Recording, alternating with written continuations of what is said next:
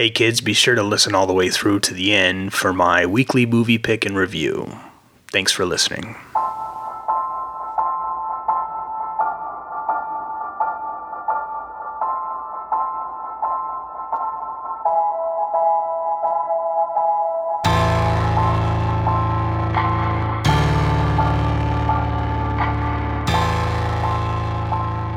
Hello kids.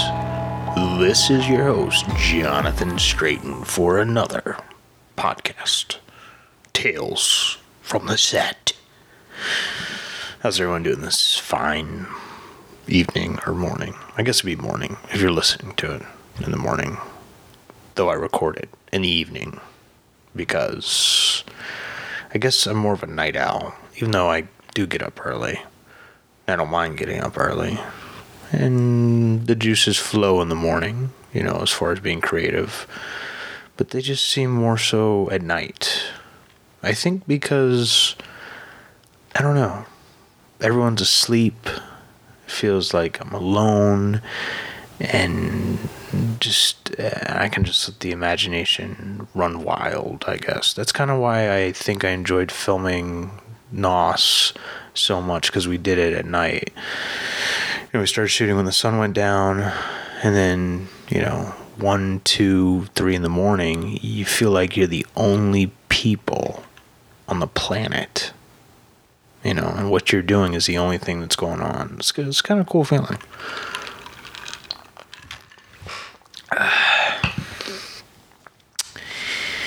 And tonight's whiskey is brought to you by, well, no, actually, they're not a real sponsor. I don't want to get in trouble, but it's Bulleit. Aged 10 years. It's actually pretty good. My brother-in-law got it for me. I know what you're thinking. A lot of these podcasts, you're like, this guy drinks a lot, but I don't. It's just a nightcap. And also, I try and be healthy despite the big bowl, 2 bowls of ice cream I had earlier tonight. I used to be a big beer drinker, and then I was trying to drink something that was a little more healthier, like red wine. It has antitoxins in it, and it fights cancer cells and all that, but I felt like a fag drinking wine, red wine, and not like a fag, I'm not homophobic, but, back in my day, that's how you describe someone who's acting like a fag. They were a fag. So, but I think most of you get what I mean. So, but I still drank red wine. I still needed something to kind of give me that buzz, take the load off in the evening, a nightcap. But I was doing some research, and actually, no. I think Ron told me about it. He forwarded, he did. He forwarded me the link, and then I forwarded it to my brother-in-law, that whiskey, or single malt whiskey, which can be found in some Irish whiskeys, but mainly Scotch, found a new study that it had more of the antitoxin, cancer-fighting agents in it than red wine, almost twice as much. So I was like, give whiskey or Scotch. I tried Scotch, and Scotch has a weird kind of aftertaste. Tastes kind of good.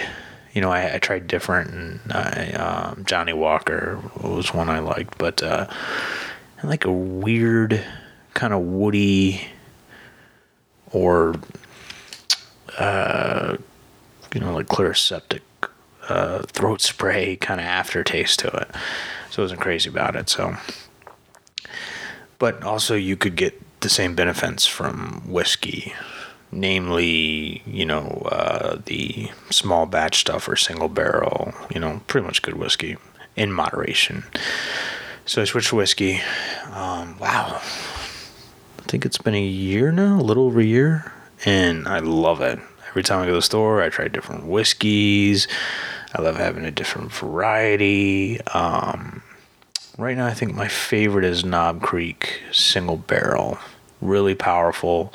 I've had some powerful whiskeys, but this one is powerful, but it doesn't have that kick that some of the others do. It's really smooth going down. So, and this weekend I went camping, and I had Knob Creek's maple whiskey, smoked maple. And I'm not much on the sweet liqueurs at all, really. As a matter of fact, I wish I had bought a single Knob Creek. I would have cut it with it, mixed half Knob Creek regular and half the maple. But it was better than some of the sweeter ones I've had, like the Wild Turkey honey and the Jack Daniel's honey, which were way too sweet. This one was actually pretty strong, and not as sweet, but still a little sweet for my taste after a while. But it's one of those whiskeys that's kind of good for the holidays and camping, like I said. So, and this is a podcast about whiskey. No, okay. So, what I've been up to on the production side. I've been working very hard on Night of Something Strange, mainly in the effects department and After Effects, that is, with my digital effects. We had some scenes, a scene when they arrive at the hotel. Some scenes it started raining pretty heavy, and then others it didn't. It was off and on, so I had to go and recreate rain to match it all, since it was easier to recreate rain than take out the other rain. So, but I added all the elements: rain, the ripples, the drops dripping off, certain things, and the steam that would rise from the ground. So overall, I'm pretty happy. I don't think you'll be able to tell the difference. But now that I've said something, everyone will be looking for it, and maybe they will. So that's a problem when a fellow peer does something that is something creative that not a lot of people do. They're kind of judged for it, or felt it has to be criticized, like fellow peer, he can't do anything better than I can do, so let me tear his shit apart. For filmmakers out there, you know what I mean? So working on that. Like I said, I went camping this weekend. I got some cool footage with the 240 frame rate slow motion on the iPhone. First time messing with it. Really cool stuff. I'll upload it to my YouTube channel and Vimeo tomorrow sometime. And spoke with a client who I had done the video for, the high profile client. I'm not at liberty to say yet, but they loved the video. It was a success at the roast. Unfortunately, I didn't get to go see it, but that is what I've been told. And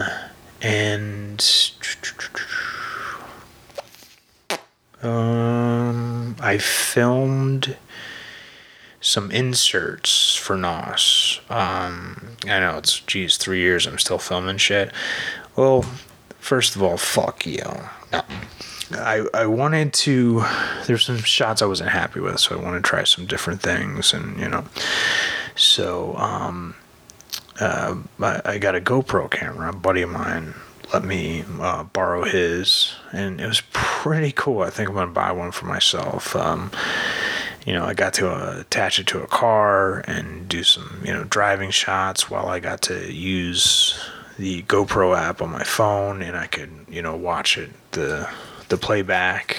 So it was pretty cool. Got to do some cool things with the GoPro and in a truck and whatnot, and I got to do some, cool filmmaking tricks that I, once the movie's done, I'll do an audio commentary and I'll point them out. They're pretty cool, and I'm proud that I was able to come up with something to fill gaps or later things that I would cut and say, hey, it's missing something. It's missing this. So rather than rush this out, I'm gonna go film this and then add it in. And sometimes it works, sometimes it doesn't. But for the most part, some of the things I'm able to fake, I've been pretty happy with. So I'm actually anxious to reveal those after the movie's done and do like I'm sure I'll do several audio commentaries or behind the scenes kind of pointing it out, so that you can see what you got tricked into believing, and then you can use those elements towards your project and see that sometimes you don't need to get the whole cast out and go back to the original location 3 hours away and wait for that time of day and all the exact same wardrobe to reshoot something. Sometimes it just takes a little bit of imagination. So, and hopefully you'll be able to apply it to yours, because let me tell you something. 10 years ago, I would have never thought. I would have been like, we can't fake this shot. We've got to get the gas back out, But that's something actually Ron taught me on his set when he did inserts for mainly like Clay, because all of those scenes that I'm acting in, opposite actors, they are acting opposite the original actor, Will, that Ron wound up firing. And most of my scenes, I'm acting, someone's just reading lines to me off camera. And then Ron was able to match the lighting and cut all those together as if we were performing those scenes together. So some of those actors, I barely got to even kind of work with on some of those scenes. So it was pretty wild when he was doing it. I was like, what? How's this going to work? And then when he cut it together, it was almost as if I was there. You can't tell the difference. Which made sense. He was happy with the shots and performances he got on the other end.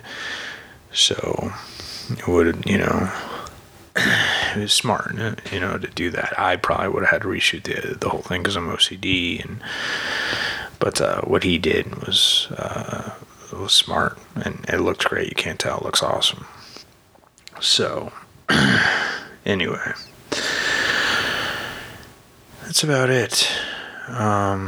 With what I've been up to, that is. So, let's dive into an old tale from back in the day. It was about 2006, 7, going into 7. Yeah, 7. I was doing 2 plates and had a really tough time working with the majority of the cast and crew. These guys weren't actors or filmmakers. They weren't used to the time frames and the amount of work that went into it. Everyone's always like, hey, let me know when you're doing your next movie. I'd love to be a part in it. Let me tell you something. When they are on set and that first day of work and they see how much work it is, they have no interest to ever do it again. And that's kind of a bunch of these guys. So it was a pain in the ass. I really had to fight and butt heads with these guys to get this movie finished. So, and at the same time, I thought, hey, it'd be cool to produce a movie while I'm directing one. So I was producing Tim Reaper's film, his first film, Lights, Camera, Dead. And I thought, hey, while I'm doing that, let me go ahead and act in Clay in New York. So, which wouldn't have been as big deal, but my character shaves his head, and I was playing a character in 2 plates, and I was playing the lead in Lights, Camera, Dead, where my hair was, my usual kind of, medium length. So there's some scenes in Lights, Camera, Dead that I'm wearing a hat, and that's because my hair is really, really short. And there are other times we had to wait till it grew back out to film. Another reason a lot of that took so long. But nonetheless, I was having a blast. I was working on numerous projects, having a great time. And I had to go out for reshoots, which means I had to shave my head again for for Clay. Actually, not reshoots, but he wanted to get some shots in the springtime. So, when it warmed up, because we originally shot in February in the winter. And then, we had done Lights, Camera, Dead. We pretty much wrapped on it, and we watched the rough cut, and we realized there was some major plot holes in it. And also, it wasn't quite the length that we wanted. It was a little on the short side. So we had some serious writing sessions. Myself and Timmy and his wife Monica, who's a writer, we got together and just had some crazy writing sessions, and was just working on various kinks and writing kind of new parts, adding stuff. We added a whole beginning to the film, which happens. It was their first film, and you sometimes you have a short script and you're like, yeah, it's 35 pages, but Sam Raimi did it, Evil Dead, on 35 pages, so that means I can. And really what that means is you can't, because that's what happened. We thought we had a script, and we thought, 35 pages, the action was summed in a sentence, which we knew would take a couple minutes when it really is seconds. So that was the first learning lesson. But I was already in my second film, and I had met the director through work. We had worked for the same company, and he'd come to my premiere, Big Fish in Middlesex. And then it was funny because he was working on a film, and I was just so eager to meet and collaborate with other filmmakers that I was, like, hey, let's get together. And he never followed through, but he did come to my premiere. And then after that, I guess he was like, this guy can get a movie done, so I need to get him on my project. And so that's kind of how we hooked up. Also, I had taken a huge promotion at work, and even though I was almost not going to do it, they were interviewing for a higher up position. My boss was leaving, and I decided at the last minute, I was like, you know what? I put my mouth, where my money is, or my money where my mouth is, excuse me. Because I was always, saying, hey, if I was the boss, this is how I would run shit. And I was like, what? I don't know if I can be the boss and do it how I would want it. So I decided last minute to get an interview, and my RVP at the time, he fit me in for a lunch interview, and I got the position. So it was awesome. Got to run the show, but also that meant with great power, there's a hell of a lot more responsibility. So that's what happened. So I got all that going on. So it's crazy, I didn't have much of a social life other than hanging out with my buddy Gene, who'd come over, and he'd help on the set. He was associate producer, and literally we would always make sure we had beer. If we didn't, we'd say, hey, it's 11 o'clock. We're going to be shooting past midnight, which is when they stopped selling beer in the state of Virginia. So we would stop, filming and run to the store to get beer. So we had beer after we were done shooting, and we would go home and sit on my back porch and drink beer after beer. I mean, a case, we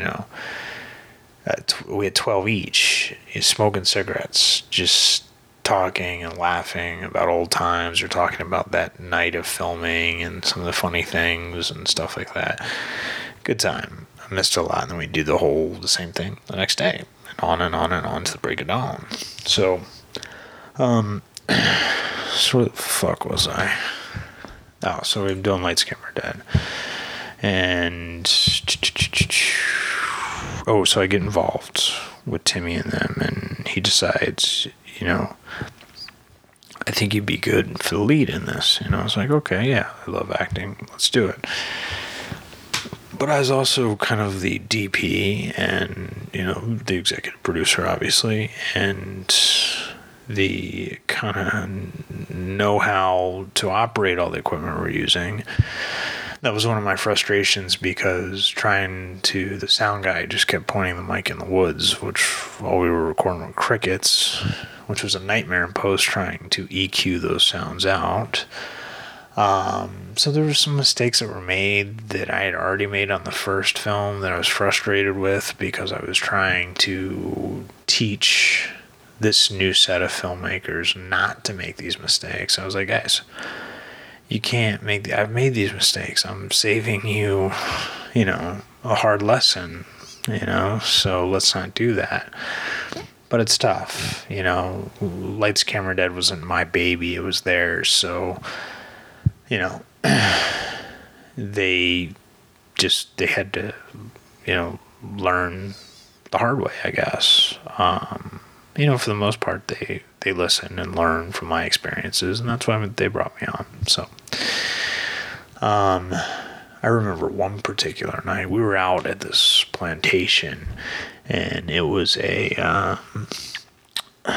this old farmhouse and stuff. It was real creepy, and it was an awesome setting and stuff. And we used to go record at night and shoot all night. And I remember one time I was so hungry, and I remember Monica had some sandwiches in the back of her car, and I was like, I'm starving, I'm gonna go grab one of those sandwiches. So I ate the sandwich. It didn't taste too great, but it wasn't bad. Wolfed it down, and then so I'm on scene. I'm in the scene doing my lines, and I was like, fucking stomach hurt. I don't feel too well. And then I was like, yeah, my stomach just hurting. Monica's like, well, what'd you eat? I said, I had a sandwich that was in the back of your car. And she's like, Jonathan, that sandwich was 2 days old. It's been in the back of my car. And here we are in August, the hottest month of the whole year. So I proceeded over to the nearest garbage can and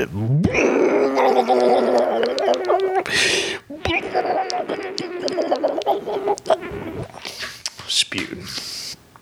But like a champ, I swatted the chunks off my lip and went back to scene and performed. I don't remember how well, but I still performed because I knew that was the most important thing. I always say that. It's like, you got to make the most of it, and especially when shooting, never break a shot. Always try and keep the shot still or perfect if you're operating the camera. A few examples. One of the scenes I was on the production side and I was shooting.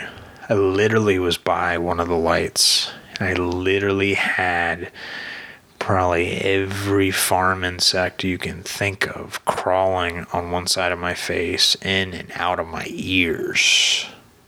And I remained still. Because, like I said, don't break the shot. Any other time I would have swatted those away. I would have ran and jumped to the nearest pool. I would have just freaked out.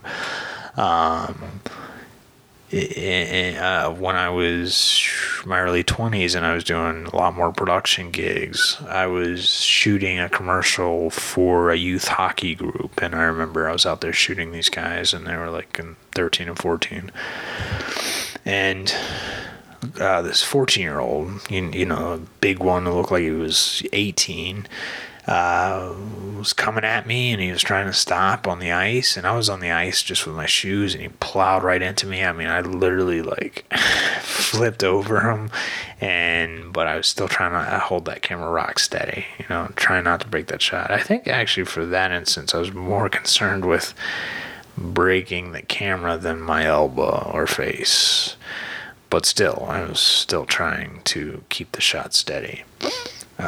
Just because there was a lot. I think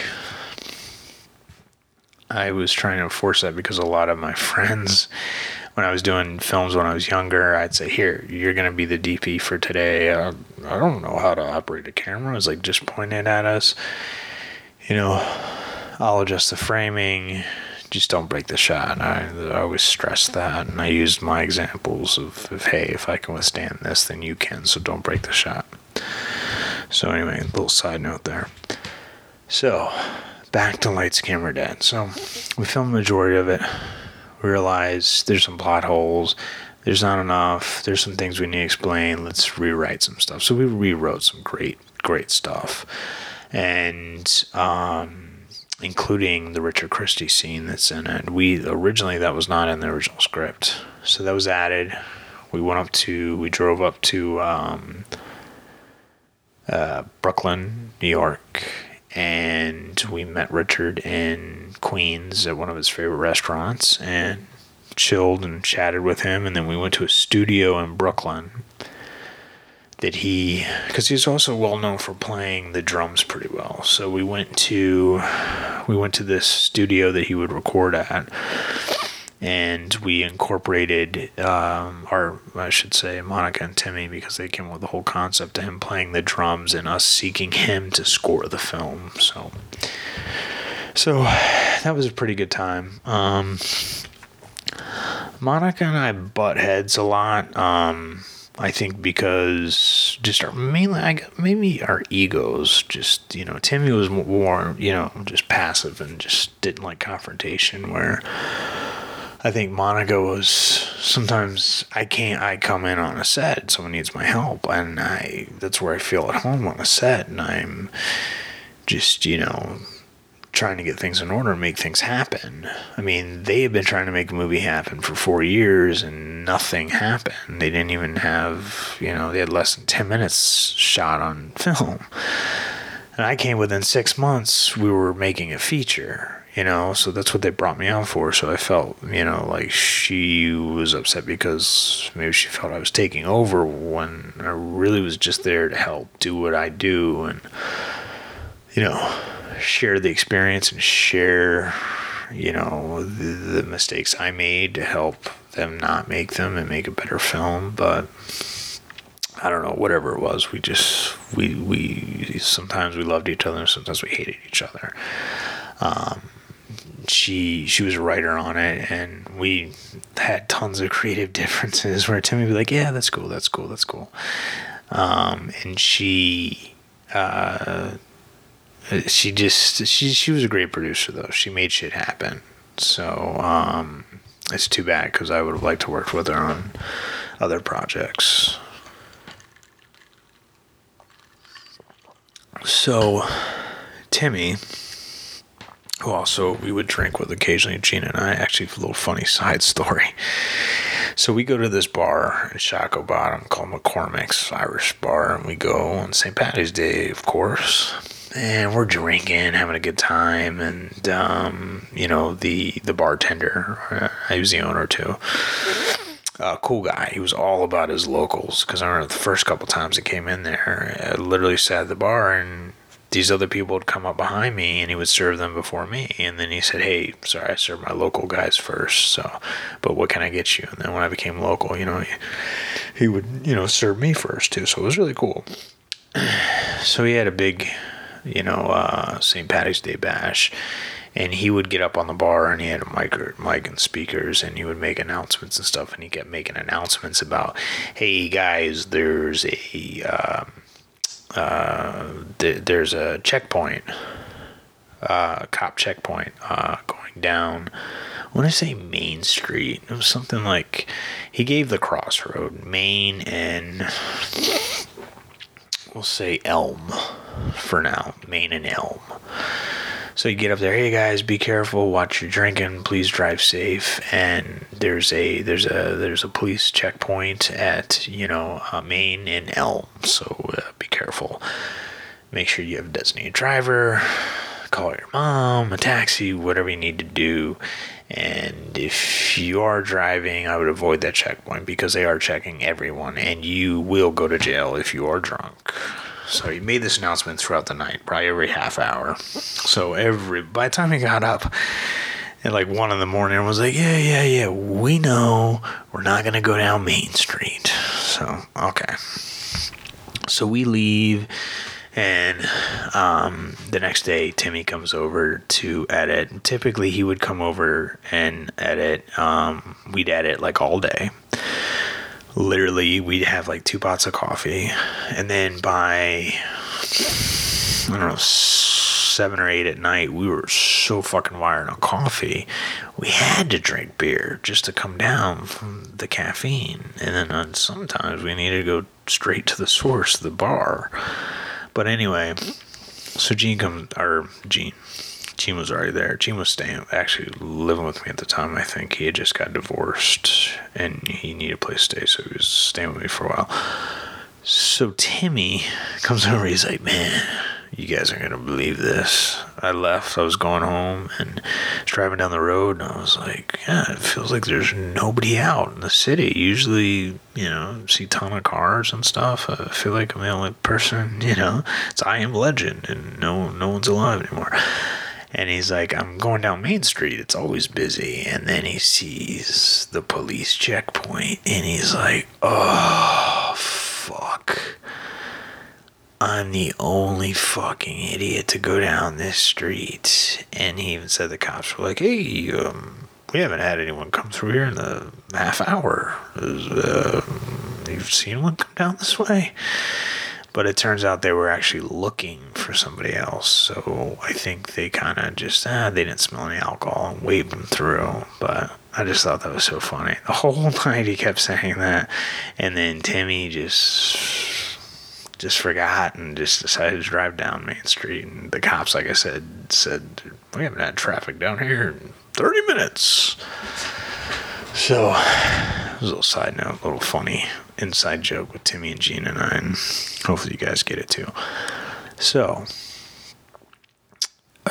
one day in particular, probably one of the toughest days ever on a film shoot. We've been doing mostly night shoots and editing and whatnot. So we had a day shoot, an all-day shoot. We shot at Monica's parents' studio, who owned a photography business. And we had written in this kind of like American Idol-esque audition scene where we're trying to audition for the film that we're making within the film, Lights, Camera, Dead. It was great, 3-page scene. It was probably a 5-page scene we wrote. Funny. We had all these actors come in and do a fake audition, and we had a blast with it. And but we shot so much, and then when you have so many people on set, and it just went on all day. I was just so tired. I was acting in it, so I was trying to be that character, remember those lines in the back of my mind. When they're filming me, I'm like, that mic is not low enough, or is the framing right? I mean, I literally would say cut and be like, that mic is not low enough. It's one of the drawbacks of being a producer. I couldn't let a scene go on and then try and be an actor too, seeing a flaw such as that. Because I would have said cut either if it was on another actor, if I wasn't in the scene. So I would do that. I'm sure they got annoyed with me for that. But so anyway, the time I was living in at an apartment, a little 1-bedroom apartment. Gene was sleeping on the couch, and I had a dog, Duke. Rest in peace, Duke. My buddy, who I had since I was 18. He went out to California with me to college, and awesome. He was a little basset hound, and he was such a fucking cool dog. He was my buddy. So anyway, so he was cooped up all day, 8-10 hours, something like that. I didn't usually leave him that long, but I get home, and as soon as I got home, he'd see me start barking. He would bark, which is funny because he never barked until he was about 8 years old. And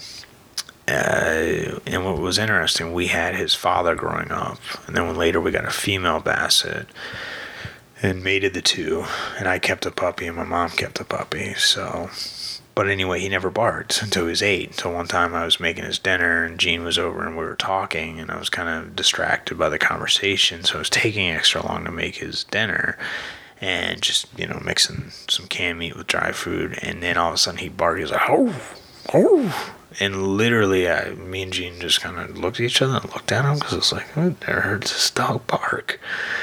But it was funny because it was almost like he was saying, yo, shut the fuck up, make my food, and then continue your conversation. And from then on, he barked nonstop when I got home to be walked and to be fed. So I was walking up to my apartment. Gene had to go. Actually, I don't think he was living with me at the time. I think he moved out. He met a girl and he hooked up. He was shacking up with her. So I get back to my apartment and I remember it's a Sunday and I got to work the next day. So I'm like, I'm exhausted. So I'm carrying all my camera equipment and trying to get it in one load so I don't have to go back out to my car and going up to my apartment and open the door and I'm just going to put it to the side, capture the footage. Because at this time, this was mini DV, so you had to actually capture the footage, no instant transfer of files from a flash card. So I walk in, I open the door, right? And I can't stress how achy and tired I am. I've been up late. Like I said, it was really a night owl back in the day. And I had to get up early for the shoot. And also starving, I hadn't eaten. So I walk into my apartment and Duke, I've always been kind of a neat freak, always. Kept my place pretty clean. I would go through, periods where I would be messy, but for the most part, everything was always very, very clean. Cleaned at least once a week, like immaculate, So I walked in, and Duke had projectile diarrhea and had shit everywhere. I mean, it looked like he was trying to spell out SOS or help me, forward and backward. He had shit it was liquid shit. He had shit he had just sprayed the entire floor, every carpet. There was tile in the kitchen and the bathroom. Those are the only places there wasn't shit. He was like, I won't shit on the tile because that would be too easy to clean up. Let me shit on this carpet. Let me do it early so it sits there and stinks and sets in. And I was like, oh my God. I was so tired. The last thing I wanted to do was even edit, let alone fucking pick up liquid shit. And that's exactly what I had to do. I walked Duke out, and I was just like, don't think about it, because just start doing it. Don't stop thinking. It'll be over before you know it. And I got down on my hands and knees and fucking patted dry my cold carpet. I mean, he went from my dining area into my living room into my bedroom. Just shit everywhere. I mean, cursive shit. He was signing his name or practicing signing his name. I mean, I just can't tell you how much shit this was, okay? So this was one of the worst times. Not so much on a set, but after production. I was so tired. And then I literally spent 2 hours picking up shit and then scrubbing it out with water and scrub brushes. I had rubber gloves on and Resolve and all these chemicals, and it was just, but you know what? I got it all up and it was good, and you couldn't even tell. Which actually reminds me of another funny story that has to do with throw up that I'll tell you real quick. I was staying at my sister's. I went up to go see them. It's around the same time, actually. And I was staying with my brother-in-law, and he's a big drinker, likes to drink, and he's very good host. Hey, you want a drink? I'll make you a drink. And he will make you a drink, and this drink will put you on your ass. He made me a rum and coke, which I do not like rum, especially since then. But he just made him super strong. We're staying up late talking and stuff, and I was just talking about how, I think it was a time I was really happy about being out of a relationship, and I think I had just broken up with my girlfriend. I literally was on the phone with the distributor who was offering me distribution, and I had agreed to sign on, and she kept beeping in, and I literally clicked over and broke up with her and then clicked back over because I was just like, this is what I want. I was away for a while, I think, on production. I came back. I was like, I don't want to come back to this. I want to go full, just focus on my career, no relationships. But I think I might have been before then because I was bitching about I never felt like I had time to edit, and so anyway, I got pretty drunk, and I was staying up in their spare bedroom, which later became my niece's room. But I drank a lot, dropped the glass and broke the glass, and I was like, all right, I think I had enough. I was like, yeah, okay.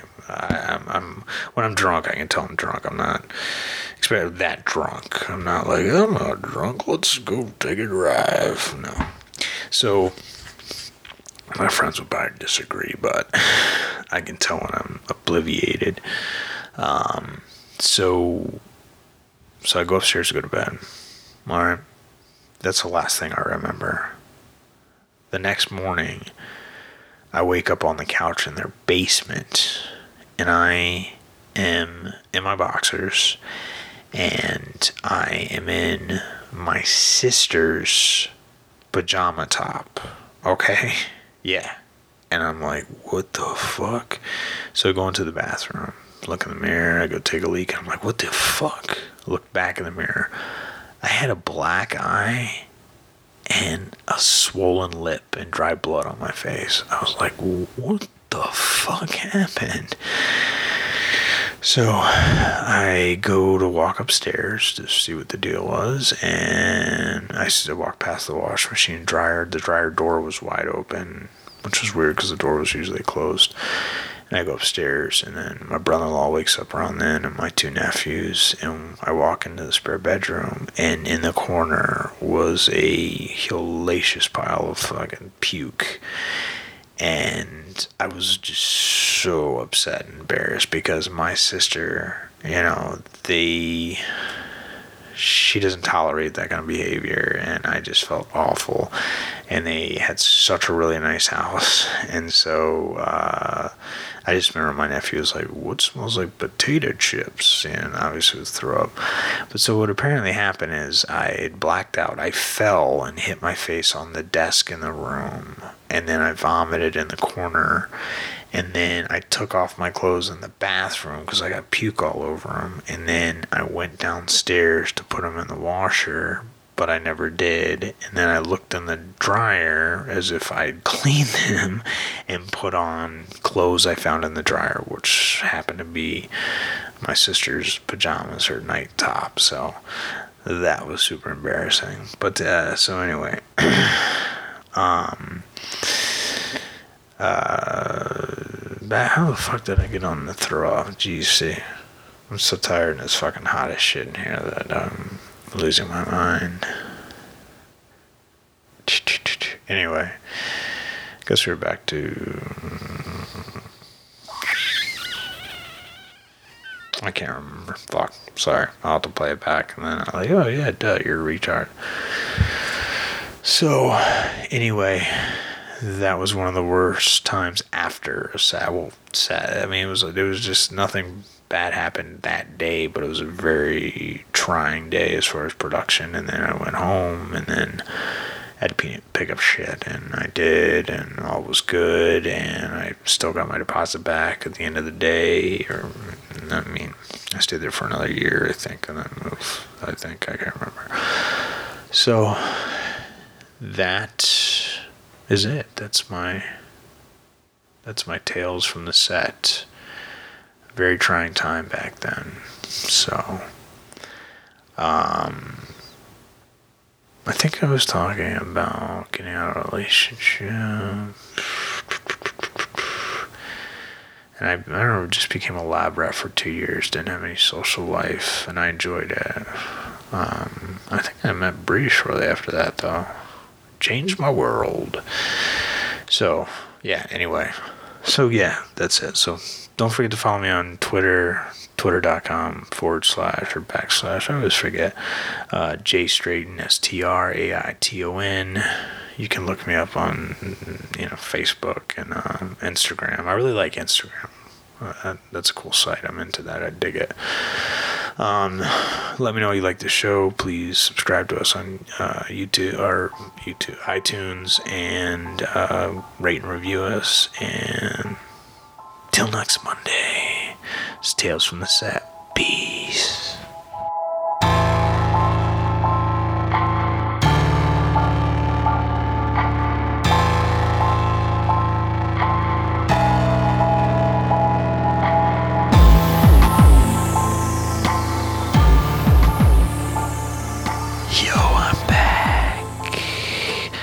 For my movie pick, that is. And I thought I'd talk about a movie I took my daughter and lovely wife to.